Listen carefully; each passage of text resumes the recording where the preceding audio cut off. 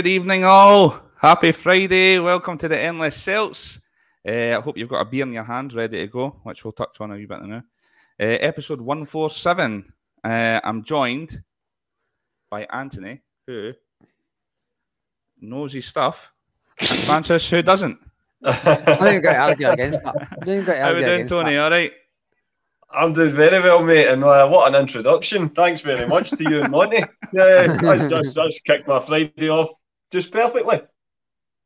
Franny, how are you, mate? Had a good week? I'm all good, We busy week at work. I'm not drinking beer because stupidly at the start of the week I agreed to go out and work tomorrow and now regretting it. Oh, no way. I know. It's one of the ones that seemed a great idea on Monday, but Friday at 2 o'clock, it's a horrendous idea.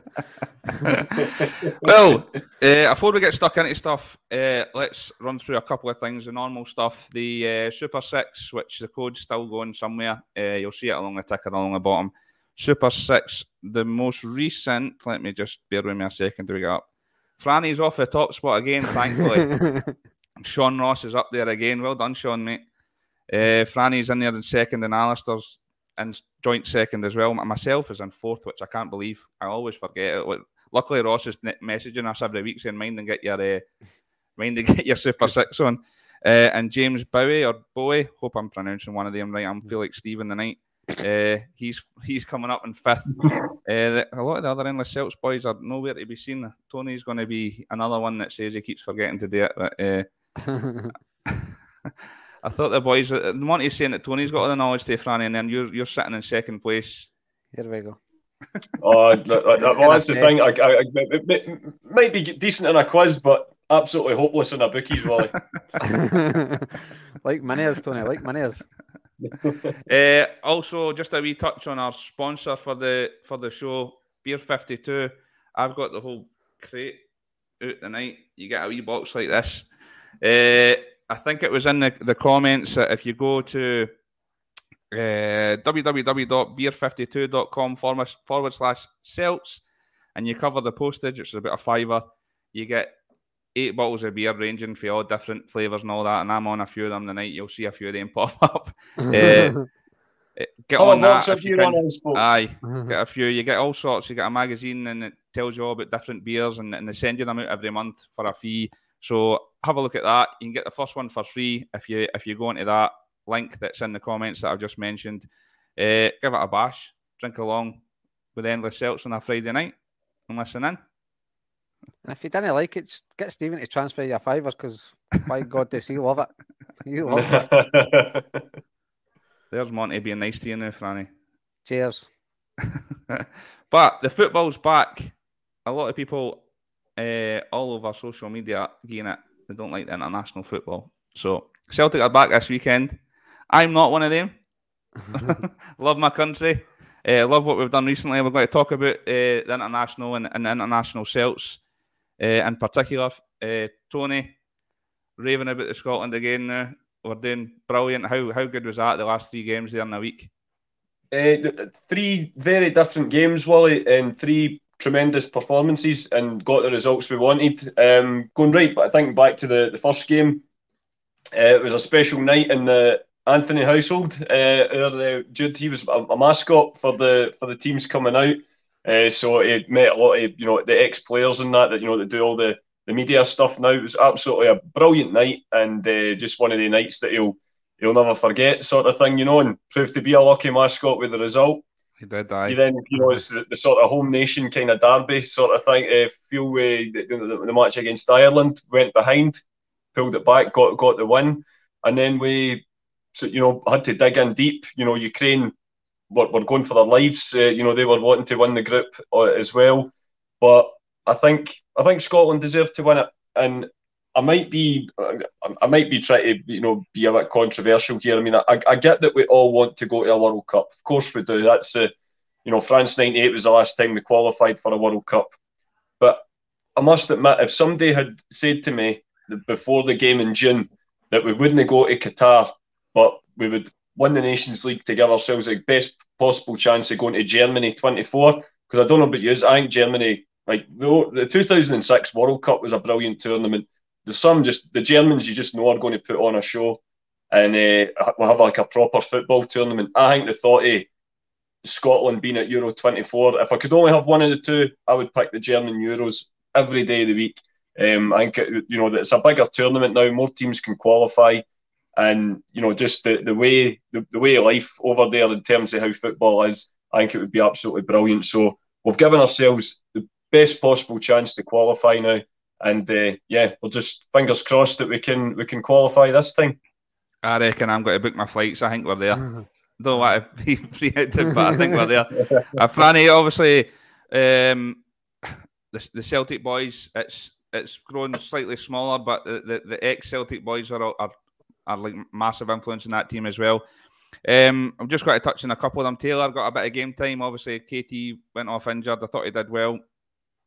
What did you think of his performances? And also, just want to touch on Tony Ralston. Do you think he should be getting more game time there? Like he was playing Hickey at right back, and I thought Hickey did really well. But do you think Ralston should be getting more time? And what's your thoughts on they two and their performances?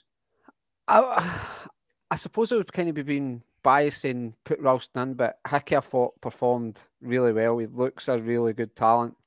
I mean, the lad who was brave to go away over to Italy. Was it Bologna went to, I'm sure, wasn't it? He went over there and then he's now Bologna, at Brentford. Yeah. So he's been brave, so it shows the kind of character is. I think he looks better on the ball, he's taller, but I would give Ralston a shout, but as well with Taylor was brilliant again, just carrying his domestic form like his Celtic form into the international stage. It was obviously potentially helped by the fact that Robertson missed the 3 games, so it kind of, I think it benefited Scotland in the fact that it forced Stevie Clarke into playing a back 4, which suits Tierney, I think, playing as a left back. I mean, we know he can play that sort of left centre back of the 3 pretty well, but I think it benefited him being there. Then obviously it gave, like you say, it gave Taylor an opportunity. But it was a great week or 10 days for Scotland. Like, I'm no. What about Portugal? I mean, game is due. The guy turned into bloody Prime Cannavaro for 90 minutes, man. There's no getting away from it. But in that game as well, Craig Gordon was brilliant. Jack Hendry was brilliant. I thought Callum McGregor again was brilliant. But like Tony said, the 3 games I had 3 different performances. The Ukraine one, the first one, it was the best Scotland game I've seen in a long time performance-wise. Absolutely ridiculous. I mean, I as you know, I'm a wee bit of a glory hunter with international football. I'll watch the big events, but I get buzzing when Scotland win, but it doesn't really seem to affect me when we get a negative result. But again, then the Ireland game wasn't the best performance, but we got the result that's kept everything in Scotland's favour. The fact that it was down to us how we weren't relying on anybody else to get through in the group. But then obviously you went over to Ukraine, needing a point.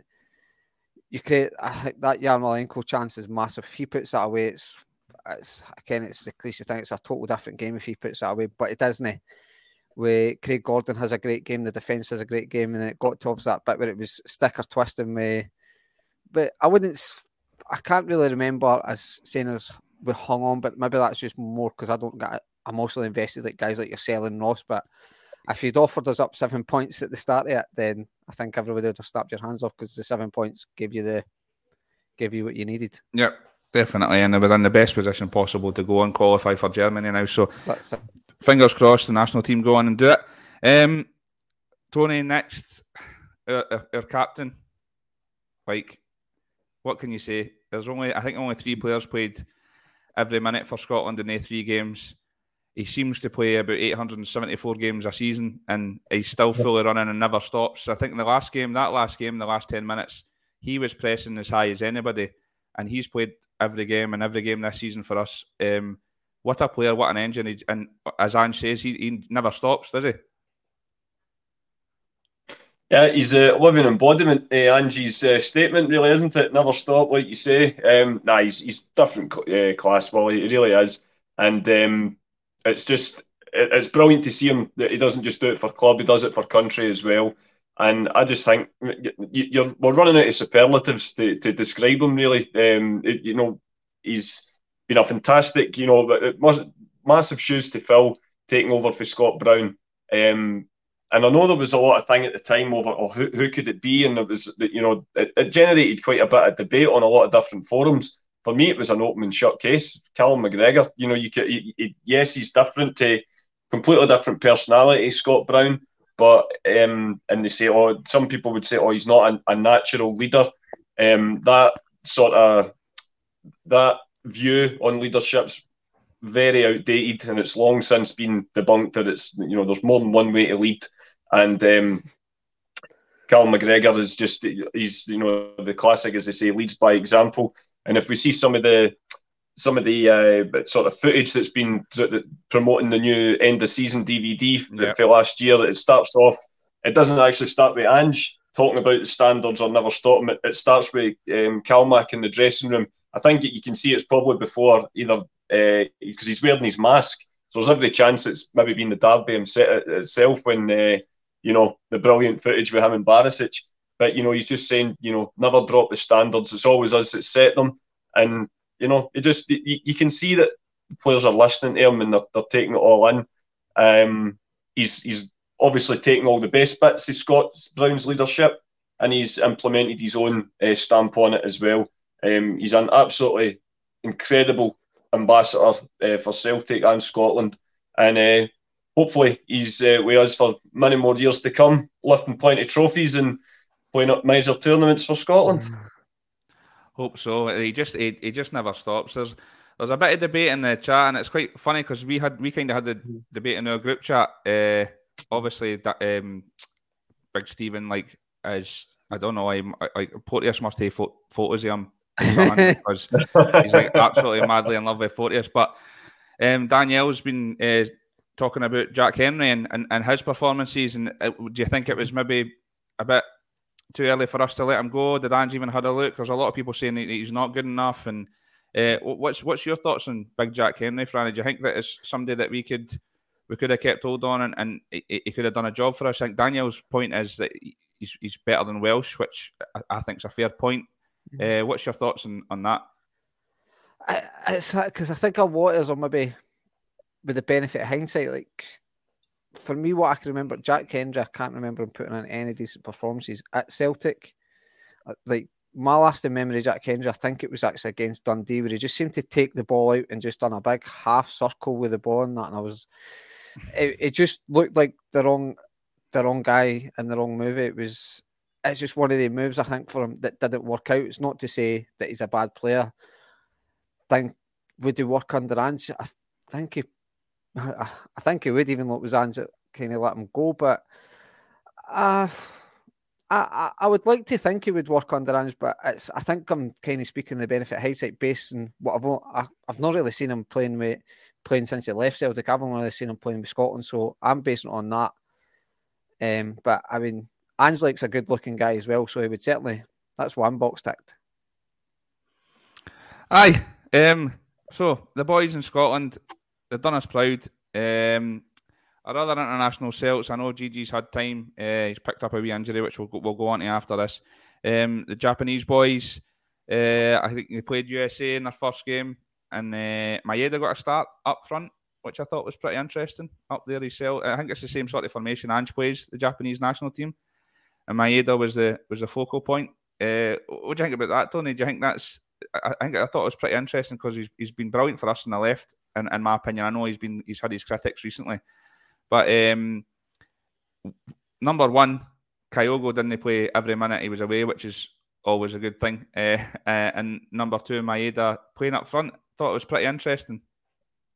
Yeah, it was, and it's something that there was a lot of chat about at the end of summer. Why didn't we sign a third striker, or this, that, and the other? We are yet to go. I think Ange solved the problem, and with the one transfer, obviously Haksabanovic just came in, who looks very versatile. But I think Maeda is a threat through the middle. We've said that we've seen it in glimpses last season. You think of when he went through the middle at Fir Park and he scored that night, and he obviously started up front in his debut game. Yep. He played against Hibs through the middle, and he did the business. You think of everybody in their dog was saying that Giakoumakis was created in a lab, for Livingston away. Everyone thought I was at the game that day. We were in the bar beforehand waiting to see the team. No Giakoumakis in the team. Oh, gee, here we go again.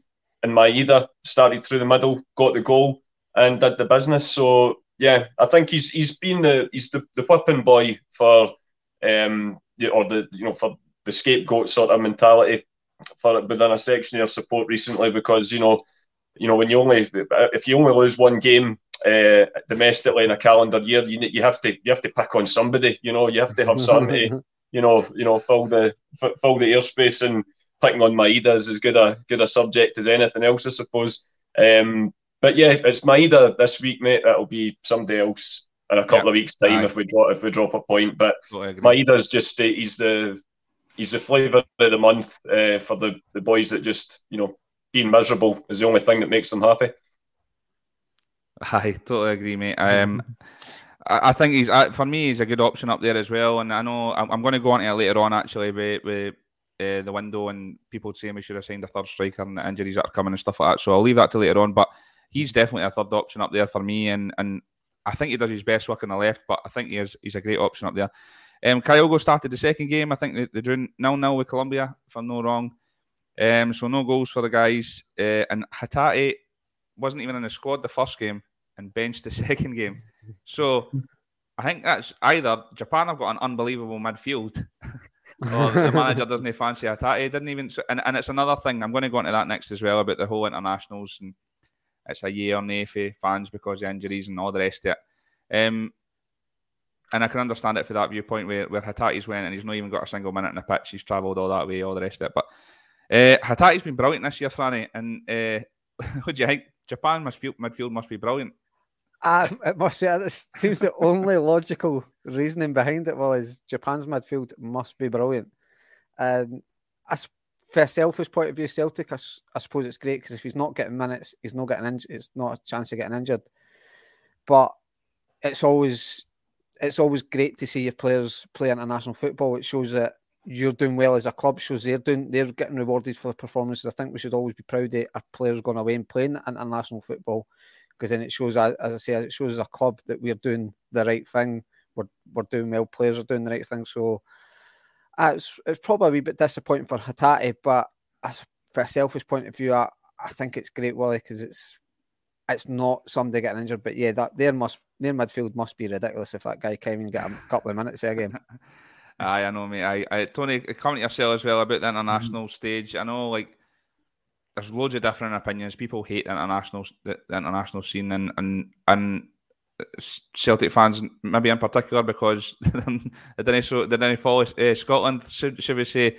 I think, well, for me, I think everybody knows my opinion on it, and I think it's like that's your highest honour for you as a football player is to play for your country and play in a World Cup. Like for me, if it was to get one cap for Scotland or win a Champions League, I think I'd be wanting to get that cap for Scotland, and that's just my opinion. I know a lot of people say else. I totally understand why people say that as well. But I'm just very patriotic and love my country, and I just think it's such an honour. And I think the likes of Kalmak and that are the same. I think Kalmak got questioned on it before the third game actually, and they'd said about him getting rested, and he was like, "You're having a laugh." He says, "I've played 70 games a season for the past 8 seasons or something. I'll not be stopping there." Tony, what's your view on it? I know it's kind of a tricky one, and it kind of divides because of injuries and whatnot. But your country, and that's my perfect example is Kalmak, because he's never ever going to say, "No, I'm not resting. I'm playing every game. I'm playing for my country. I'll play for my club." And that's just my feeling towards it. What's your thoughts on it? Very, very similar to yourself, mate. I mean, and I know that a lot of the time. Previously, we used to have a caravan up at North Berwick, and because I used to go to all the home games and some away games for Celtic, the international break tended to be when we would go. So we didn't have a telly or whatever, so a lot of times you didn't see the Scotland games, and for a while you almost become a bit numb to failure, or sort of it's another one we've not qualified for. But it's not until when you watch the footage back, you remember when the Euros was just about to start and it done that brilliant documentary, the players away at France 98. I think it was so the Apple name, Mr. Brown's Boys. It was absolutely brilliant. And you seen, what you wouldn't have give to be able to bottle that feeling that was round about the country when we were at the Euros last season. I just thought it was brilliant, and that's what you want to see again. Obviously we're a bit younger, and I get the whole we don't support Scotland because a certain element of the Tartan Army used to boo Celtic players. Right, okay, I get that, and we know that Celtic players were ridiculously underrepresented for what they achieved at Celtic. We know what the politics of the SFA was, and to a certain extent maybe still is. But look at it the other way. The vast majority of guys that go to Scotland games don't boo Celtic players. Rangers players get booed. There's, if there was more players from other teams, the Aberdeen players would maybe boo the Dundee United players, and vice versa. I've often described going to a game at Hampden. It's like going to a very, very big livy game, where it's like there's more women there's more kids, there's more families, and I mean that in a good way. I'm not trying to. It's a good atmosphere, and it's like you learn for sometimes even your own kid. My wee boy's got a real affinity with the national team. He loves watching Scotland, and your own love for it can kind of get better, kind of grow from that. I get the whole, and I get as well that a lot of people have families. I've got a lot of family over in Ireland, and where the whole diaspora of the Celtic population comes from Ireland. But I've only been to Ireland for a stag weekend. That's my thing. Republic of Ireland is the second team I would support. If Scotland don't qualify, you always like to see the Irish do well. Of course you do, but by the same token, I'm Scottish at the end of the day, and by default means I want Scotland to win. But of course, there is absolutely nothing more roasting than being for Scotland and cheering on England as another section of our population. I think if you looked up that in the dictionary next to the word biling, you would see something along those lines. But yeah, supporting Scotland, the international break. Okay, it's no every constant like Celtic does, but listen, there's enough space in the football ecosystem for both to exist, and both are flying high at the minute. So let's just be happy. Yeah, totally agree, mate. Couldn't have put it better. So we'll just move on. We'll move on to next. Ange on tour. He was in Sydney, kind of promoting the Sydney Cup that's coming up. When we're touching on this, actually, we talk about internationals and how that's we don't like it because the chance injury and all the rest of that. Is the thoughts the same on this, Franny? Because this is literally a glorified set of friendlies. And watching Angie's presser, he said that he's been involved in these before when he was in Australia managing, but it's always come in like a pre-season, so it's kind of like a fitness exercise pretty much for all the teams involved. Whereas this isn't. We're midway through the season, and Ange said he's want to come and put on a show. We're coming right off the back of a league game on the Saturday and playing the midweek, and he's going to push them hard and all the rest of it. Which, in my mind, you're more susceptible to injury or whatever doing it that way. What's your thoughts on that then? Because, like, for me, this is the polar opposite for the international. Whereas I think it's so important, and it's like I said, it's your highest honour. Whereas, in my opinion, in this is like glorified friendlies. What's your thoughts on it? This is where, and I'll probably include myself, that's where you'll get the hypocrisy in some fans where they'll be all for this, but against international. I mean, you don't really get, because of this Nations League, you don't really get international friendlies anymore. So they're all competitive games. So I think this is where you'll see a lot of hypocrisy in fans, because, as you say, it is glorified friendlies, Wally. It's a business move. Let's not beat around the bush. It would have been silly not to go. Well, it was probably always going to happen, especially after his success and stuff. So, yeah, Ange will want to go there with as strong a team as possible, try and win the cup anyway that's up for grabs, and just kind of helps build Celtic's business model, and that, I feel like, over that sort of part of the globe. So for me, I'm looking forward to it in a sense, because I think it's you see the interviews, Ange is just held to the highest esteem over there. They absolutely love him over there. So it'll be good if we can go over there, represent ourselves well, put on a good show for the fans that will come and see us, because there's obviously a lot of Scottish folk like that are expats over there and that, and they'll get to see Celtic live for maybe the first time in God knows how many years. So it'll be good for them, and I think Ange seems a proud guy and want to put a show on for them and things. But I think, as I say, I include myself, I think it's got to show the hypocrisy in some fans that are against international football but are okay with Celtic going away and playing a mid-season. I appreciate the World Cup's on and it's kind of coinciding with that, but they'll be okay with going taking guys away with there instead of resting them. Aye, that's good points, mate. Tony, what's your thoughts? Is it similar? Because I mean, I know match fitness and all the rest of it, but that could be good use of training time and all the rest of it instead, and that's obviously going to lower the chance of injuries and whatnot. And with we're going to come on to this as well, but with October coming up, I think we've got like 9 games in October, which is nuts. So like a prolonged rest after that would maybe do the team a world of good. What's your thoughts on it overall? I know, like, obviously the hingy side of it, with the money coming in and all the rest of that, it's bang on. We've got to do it, but from this side and what Franny's saying there about kind of the hypocrisy, if you say where it's like hate international games, but we're right up for this. Yeah, that is a bit strange. I suppose you would think that perhaps more of the sort of kind of elite guys will obviously be off representing their countries at this point. Obviously, sadly, with us not qualifying for Qatar, obviously the likes of Callum, etc., won't be able to play there, but it means they'll be there for us. I mean, I'll be honest. Now that there's a proper team in blue going to be playing at it, rather than the sad what would have become a circus had the other lot been joining us, I'm actually quite looking forward to watching it now. And it'll probably, I know Stephen had been, on our podcast, had been chatting to the boys for the Celts Down Under podcast. There's maybe a wee chance for us to chat with them and kind of get a feel for the Celtic sort of how it is down under at the moment. I think it'll be like you say, Ange just looks so at home down there. He's held in such high regard.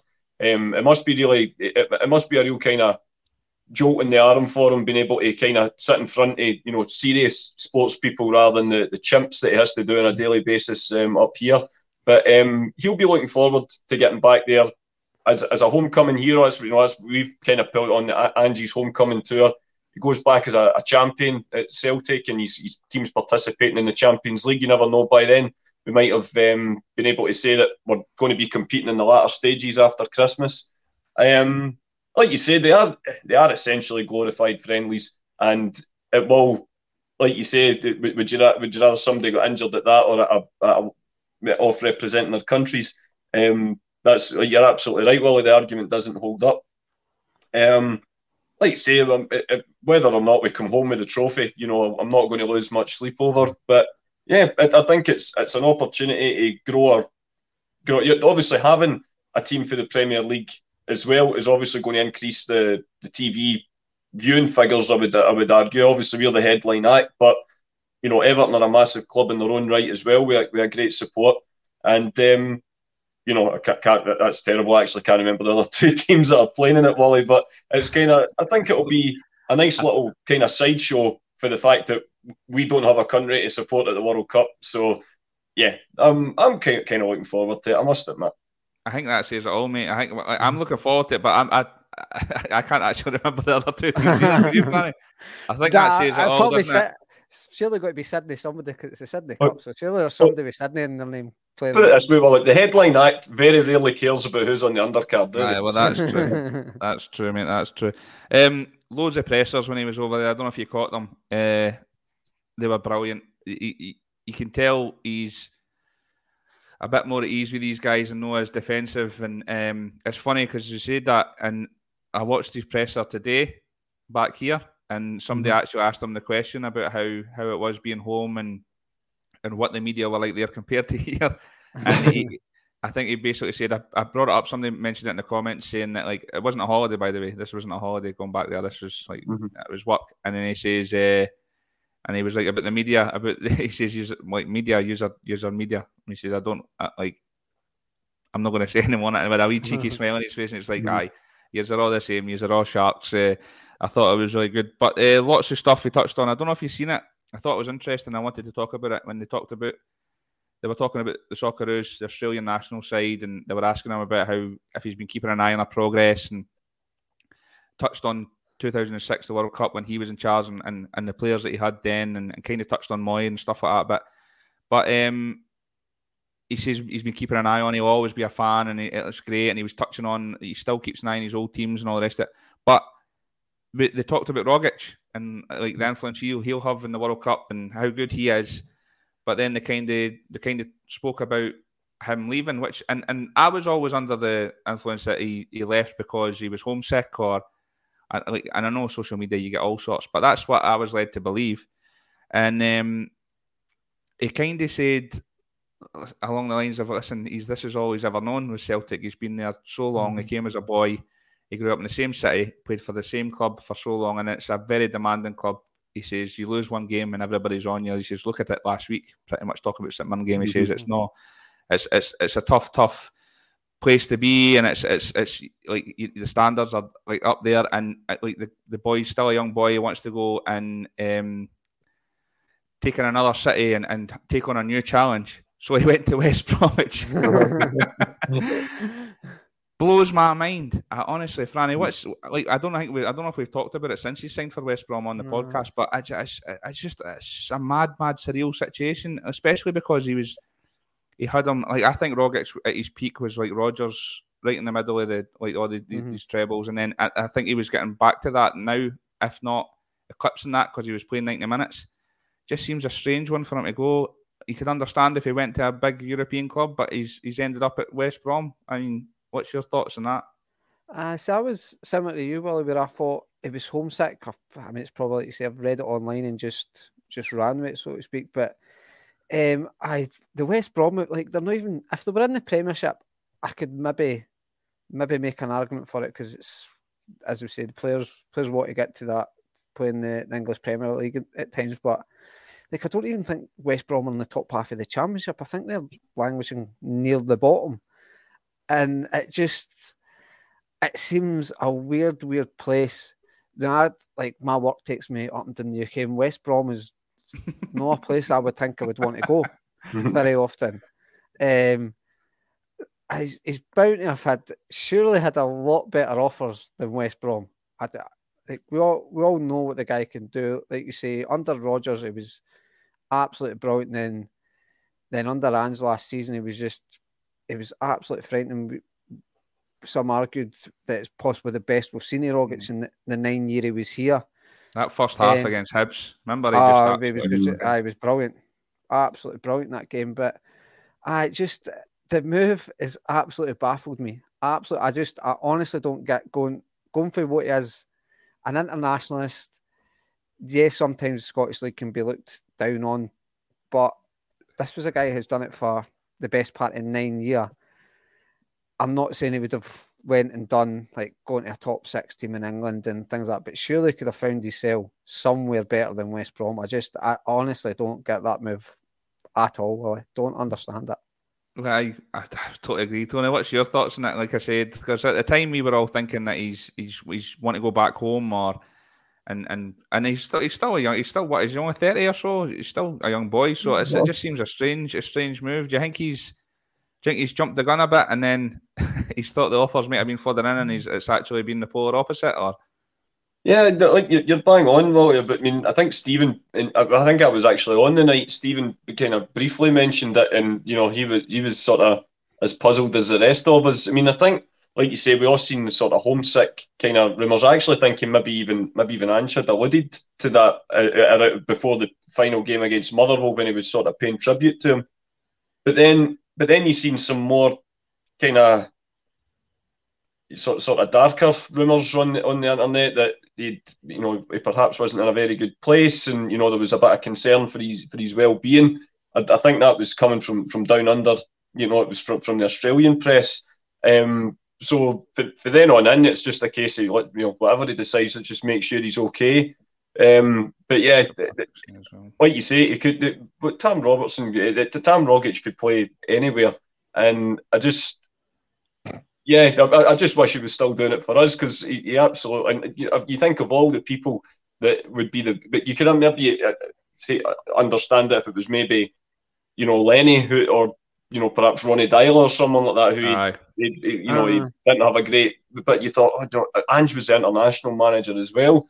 But then obviously the rumours then flew out that he was going to be joining up with Lenny over in Cyprus as well. So you know what it's like. The media will print anything or type in if it gets them in the next news cycle. But in terms of when it eventually did happen that he was going to West Brom, I mean, it is a strange one. There's no two ways about it. I think Frank Skinner's the most high-profile West Brom fan, and even he admits that this is the place where football stops. You know what I mean? It's the backwater to end all backwaters, so to speak. And but obviously, good luck to him. Hope he does well. But it's just a strange one. Maybe you never know. In January, if we're needing a bit of creativity, Ange will go, "Come on, son, come back. I know you're always welcome. We open arms." But we all love him, and we hope it works out. But yeah, in terms of West Brom can count themselves very lucky. That's all I'll say. We miss him dearly. And this is the God's honest truth. Watched that last game. My dad came in, and I was heading out that night. My dad came round for the game, and see when he went off, I just started howling and greeting. But I was doing that old, I can't show him greeting because my dad's there. And I was like, oh, Jesus Christ, I'm just howling and greeting. And I turned around and my dad was howling and greeting too. We just gave each other a big cuddle, and I was like, it's all right. We miss you, Rogic. But all the best. It's a strange one, though. Strange one. Ange and the pressers, I watched about 3 or 4 of these Sydney pressers, which I think Jed said it in the chat that they were brilliant, and as every interview with Big Ange is. But every presser I've seen him in for the last 3 weeks, he's getting asked about his future and all the rumours about him leaving and all the rest of it. And his reply has been the same every single time. He concentrates on what he does the here and now. All that stuff will take care of itself afterwards, which for me is a bit worrying. But we always know he's never going to be here forever. We always know that. But for the good or the bad, obviously we want it to be for the better because he's been successful rather than the alternative. But he'll never be here forever. But the thought, you don't think about that. You don't think about the future. I don't know if you use. I never ever think about that sort of stuff. I just think the here and now is amazing. And just here forever. This is like the best life ever. Let's just keep rolling with the times. And it's funny when you start hearing these rumours. We kind of talked about it in the pod, Franny, before, and said that we don't think he'll ever leave. He's obviously very loyal to the club. He loves what he's doing here. He's taking on the fans. He's taking on what the club's about. He loves the city. But then when you start hearing all these rumours and all the time, and then you hear him saying wee things like that, does it start to worry you a bit? No, Willie, but I think maybe it's more I'm trying to just not think about it too much. I think the way he talks, he seems a very genuine guy, and if he was to leave, I think it would be at the end of a campaign anyway. I don't think he's the type of guy that will jump ship mid-campaign and stuff. But I'd probably howl and greet when he goes. Like I'm like you, Willie. I'm not wanting to think of a time when Ange isn't our manager. It's too good a time now. It would be silly to think that he'll never leave. Because if he keeps on doing what he does and then manages to improve us in Europe, the vultures in England will start looking. It kind of goes back to the players representing the national team. I don't know if an honour's the right word to use, but it shows that Celtic are going in the right places as a club if the big teams down in England are coming looking to take your manager away from you. They're obviously impressed by what he's doing, so Celtic will be in a good place. But I wouldn't say I'm worried, Willie, because I'm a bit like you. I'm living the here and now.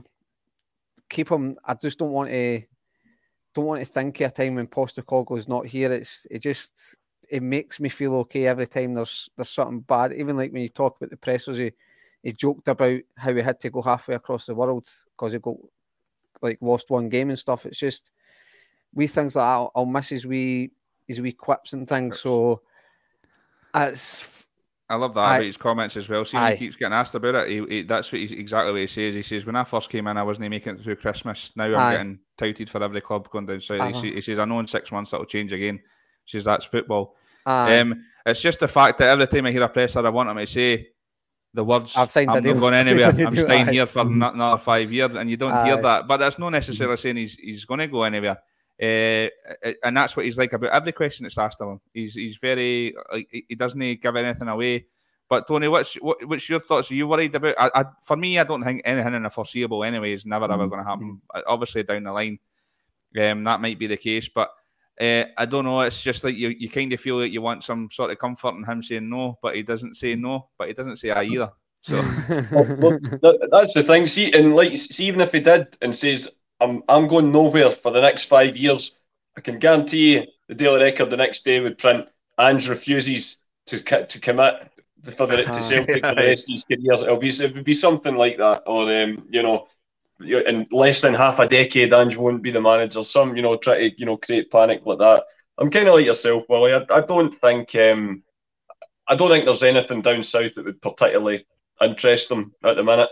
I know obviously Graham Potter's moved to Chelsea, but Brighton and Hove Albion are, they're a well-run club. Don't get me wrong, and they're sustainable and whatnot, but they're small fry. They're, let's be honest, they're a tadpole in the Pacific Ocean of the Premier League, but they're no great shakes. Leicester are very much on a downward spiral, which you could foresee that happening the minute.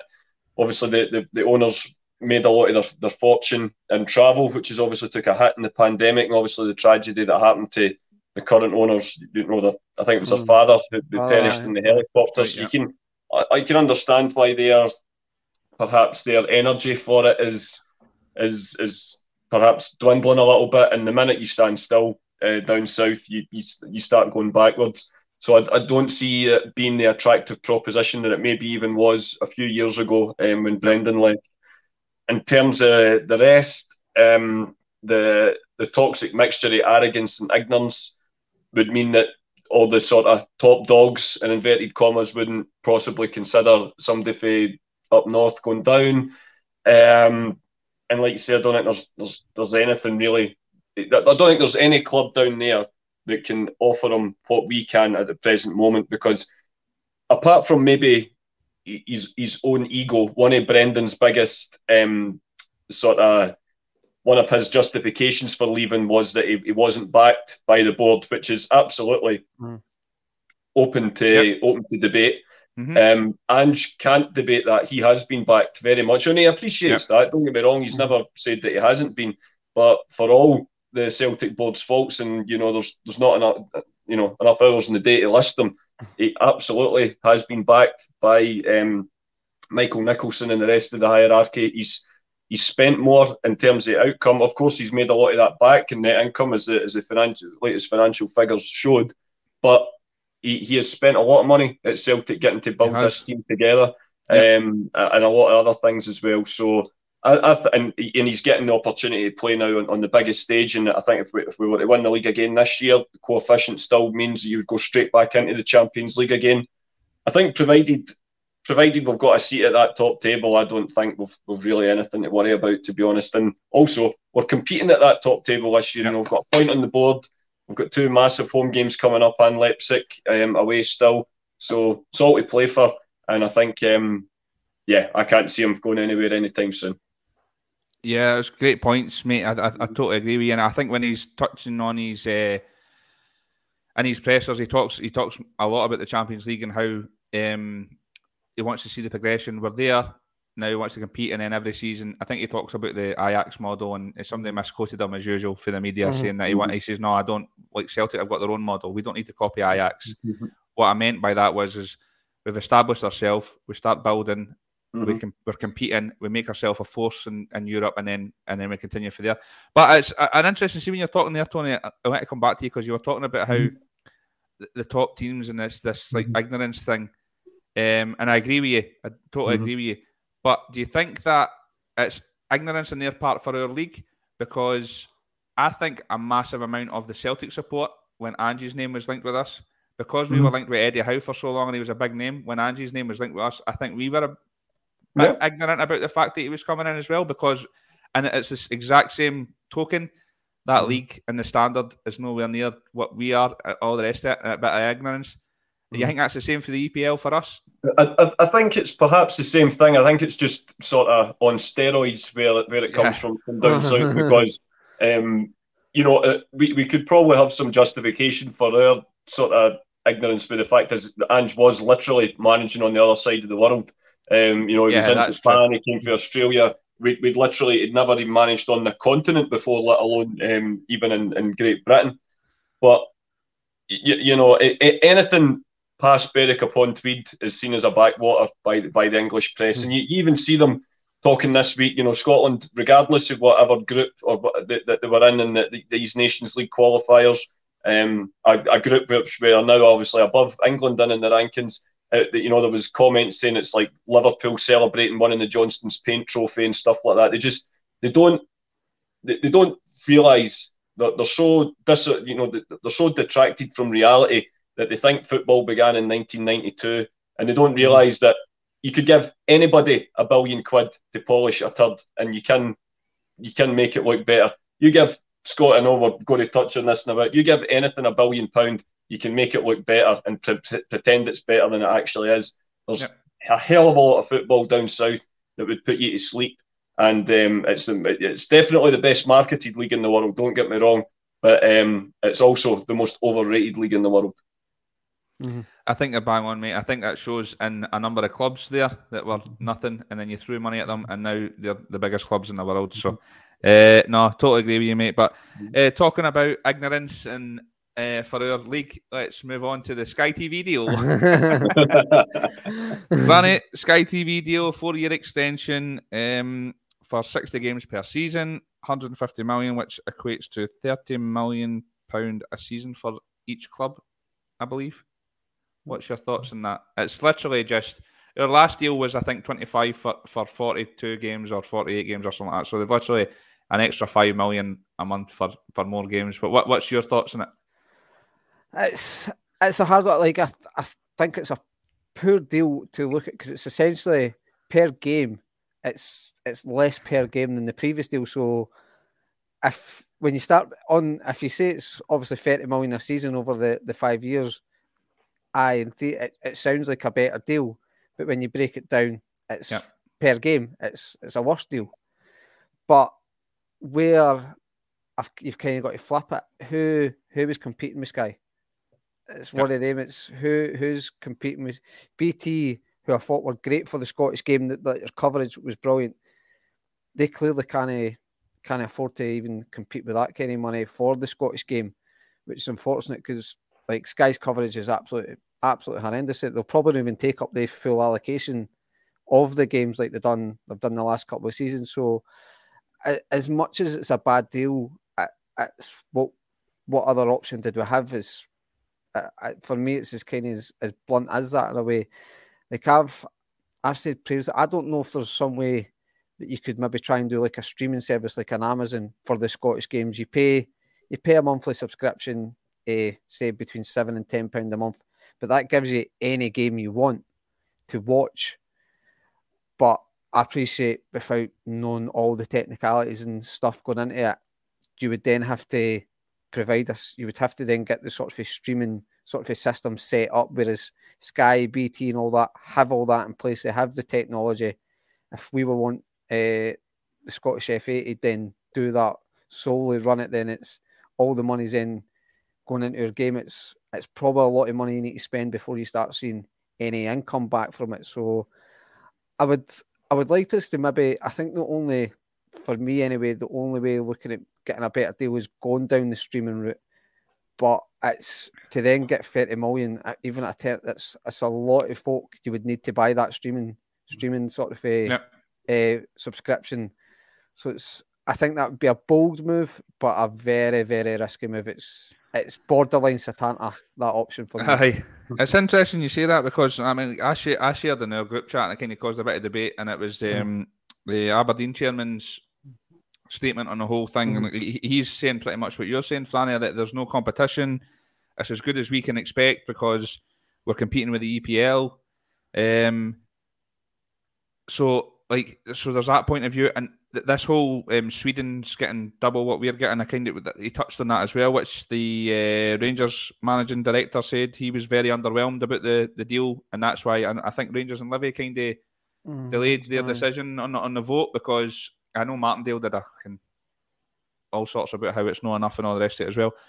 He was very underwhelmed because the Swedish clubs earned double, but then when we looked further into it, the Swedish clubs were showing double of the games, 120 games for that price, and we're not showing that much, and it's because we're competing with the English Premier League, and we're not going to show that many games. So, Tony, it's interesting, like Franny's saying that, so it looks like he's here on that side, like the Aberdeen chairman's side. Are you a bit underwhelmed? Are you that way inclined as well, where you're saying, well, what more are we meant to do? There's nobody else competing. We're not getting any other offers. We're not showing as many games, and the whole Sweden debate as well, I thought was really, really interesting because they're showing twice as many games. And I know Stephen, when we had the debate and Stephen was like, "Well, show twice as many games then."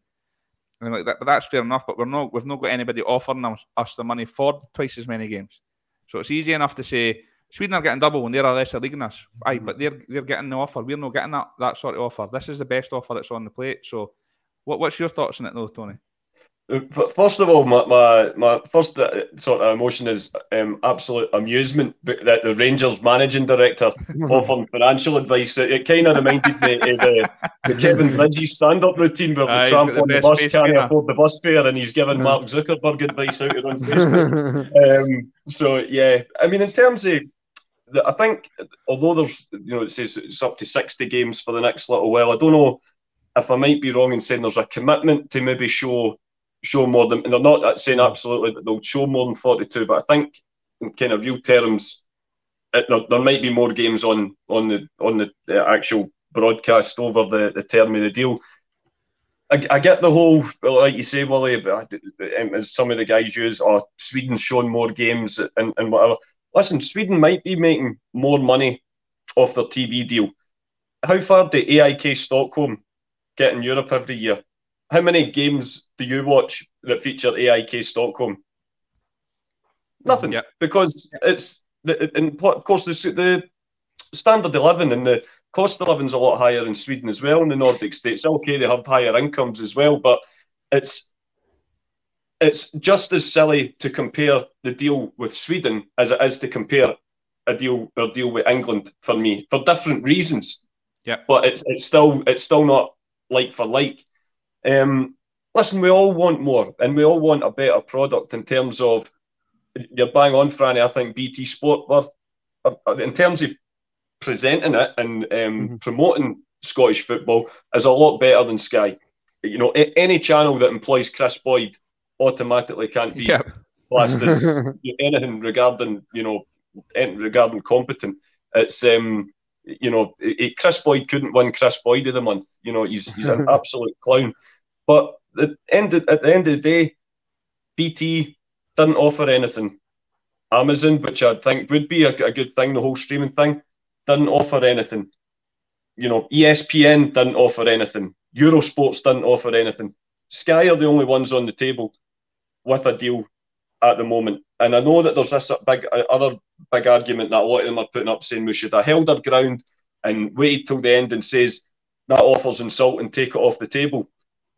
And I think those people have got short memories, because we did that exactly 20 years ago when we told them after their first TV deal in 1998, there was rumours that we were going to be getting a better TV deal for Sky going into the second phase in 2002.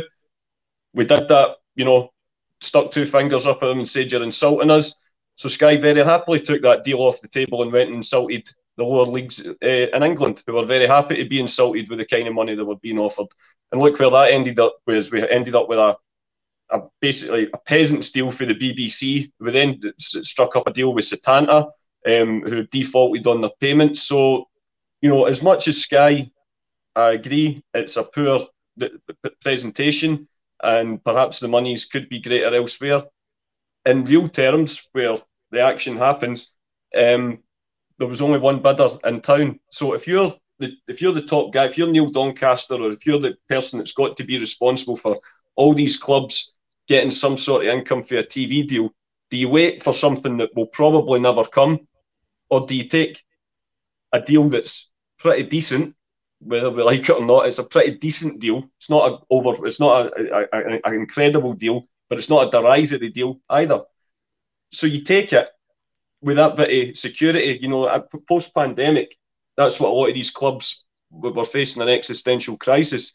Now they've got a wee bit of security, that they've got that TV money coming in, and I'm sure that there is they're allowed to. They're also allowed to.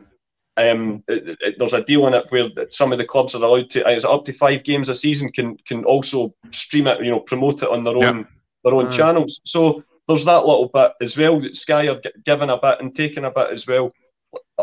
Hopefully, and you never know. That they've renegotiated this deal halfway through this deal with more money, granted for maybe lesser games. But by the same token, what's to say that they won't do that again in 2.5 years? And if Celtic and Rangers continue to get into the Champions League, if the teams that finish third and fourth can maybe break that wall and get into the Europa League group stages or get into the Conference League, if Scotland start qualifying for tournaments more regularly, then there's no reason to suggest why that TV deal wouldn't be renegotiated again. I'm not Rupert Murdoch's mascot by any chance. I can't stand Sky Sports coverage. I think it's awful. But maybe maybe this deal will maybe make them sit up and say, right, well that's to improve as well. What you're saying is that's come in the statement, mate. They're saying that it could potentially lead in a couple of years to 38 million a season per club for 80 games, and then continuously grow. So it's business. It's what you have to do, and I think you've absolutely nailed it. Bang on there, Tony. Everything you've said, I totally agree, and I think a lot of the chat are saying the same. Brown Warriors totally agree when you hear and saying that there's a global crash coming. Take fucking money now. It's absolutely bang on. Right, quickly, I need to go through it because myself and Franny are appearing on the Boise bus next. We're going to miss it. So we're going to go into Motherwell quickly. Franny, Motherwell, I don't think are going to be. I've watched them under Stevie Hamill now, and I think they're a bit more attacking side. I don't think they're going to do something more than sitting us. I think it might be a bit of an easier outfit to break down. What's your thoughts? You think, Will? I think so. Well, then it's Celtic Park as well, so aye. It's home a wee bit. Like, not that I was ever worried we're going to go on maybe a run, but obviously we had that. They dropped points before the international break. You could it's the type of fixtures you want when you come back for the international break. A home game against a team that's not really, they're playing okay, but are not in a great shape. So, for me, I think it'll be a comfortable form. I think the team will be up for it to show that St Mirren was a blip. Let's not get away with it. It was a blip. Like Anthony touched on, it was our first drop points in the league in a calendar year in 39 games. So, it was our first defeat, I should say. So it was a blip. So I think the team will be right up for it, and I can see maybe a 3 or 4-0 Wally. Aye, I agree, mate. Tony, we're on a 3-match. We've not won in 3 matches streak. I think Motherwell are on a 2-match, so they're the favourites, surely. Well, going by the logic of the mainstream media, they will be, mate. And of course, everyone's always said that the result against St Mirren is absolute proof. This is a lot of Celtic fans as well, mate. That is absolute proof that the boys on the bench and that perhaps the second string are only good enough. I'll maybe focus on the body of work that came for the 12 months before that is absolute proof that they are. Everyone can have a bad day at the office. Like Franny, I can't wait to get back, actually. The Real Madrid game feels like a lifetime ago since I was at Celtic Park. Can't wait to get back tomorrow. And I think go out, do the business, and just remind everyone who the main top dogs are. I'll go for a hassle-free 3-0. It's funny how you can go a year unbeaten and then get beat once and that's it. The whole game's a bogey. Fucking terrible, eh? Franny, a quick score prediction for yourself? I'll go 4. I'll stick my neck out and go. I reckon we're going to do the business again. And I mean, we talked about it on a national stage, and social media will have you thinking that it's the worst injury plague we've had since God knows when. But the manager was in a presser today, and Starfelt is out for the foreseeable few weeks, which he's been out most of the season anyway. CCV is not going to make it, but he should be good to go midweek next week. And Giacomakis is the other one that's not going to make it, but he should again be free for midweek next week. So all this international stage injuries, it's fucking horrendous nonsense. I think that's shown there. And I thought it was the Haksabanovic one was going about that he's it's a bad one. I don't know if you've seen the presser. He said that he got the first question he was asked was who's out, and he mentioned day 3. He said and Giacomakis will not make it, and then answered a couple more questions. And somebody said Haksabanovic, and the gaffer said, "Well, I didn't mention him earlier, did I? So he'll be fit." I thought that was absolutely top notch. Just quickly as well, he mentioned about Abelgard, and we should be seeing a bit more of him over the coming weeks. We've got 9 games in October, so he says that we're going to see a few players and that. It'll be interesting as well to see him, and hopefully it means Calmac can push it at number 8 because I think he's excellent in there. Let's leave it there because we've got our ticket stamped for the first. We're going to be late. Well, sorry I can't make it tonight, boys, but I'm sure you'll do great. And say hi to Phil for me as well. Love that guy. Will do. See, just before we go, good luck to Ross on Sunday. He's running that marathon. Aye. Ross is running a marathon. I think he's aiming to do it in about 2 hours, 12 minutes or something, but we'll see how he gets on. I'm sure he'll smash it. He's put a lot of effort into it. All the boys are behind you, mate. Go on and smash it. We know you will. All the best. Just to get back on. I know. Just to wrap it, because Monty's dying to get you up back on again. There's Phil away into the makeup, so we better get going. Wrap up. Super 6 again, usual. Viewer takeover. Jed's coming on. Alistair's coming at some point. Mind and get a few private mails in. Slide into the DMs. If you're wanting to join in. Beer 52. I've been drinking. I've had about 3 or 4 a night. It's lovely. There's a coffee flavoured one. I didn't even like coffee. I've enjoyed it. Get on that. On the bottom. Click the links. All the rest of it. Everybody in the chat. Our wee community, as Stephen keeps saying. Everybody say good luck, Ross. Brilliant. Thanks, guys. I appreciate it. The boys will be back on Monday. What's this saying? Keep safe. Stay well. Hail, hail, troops.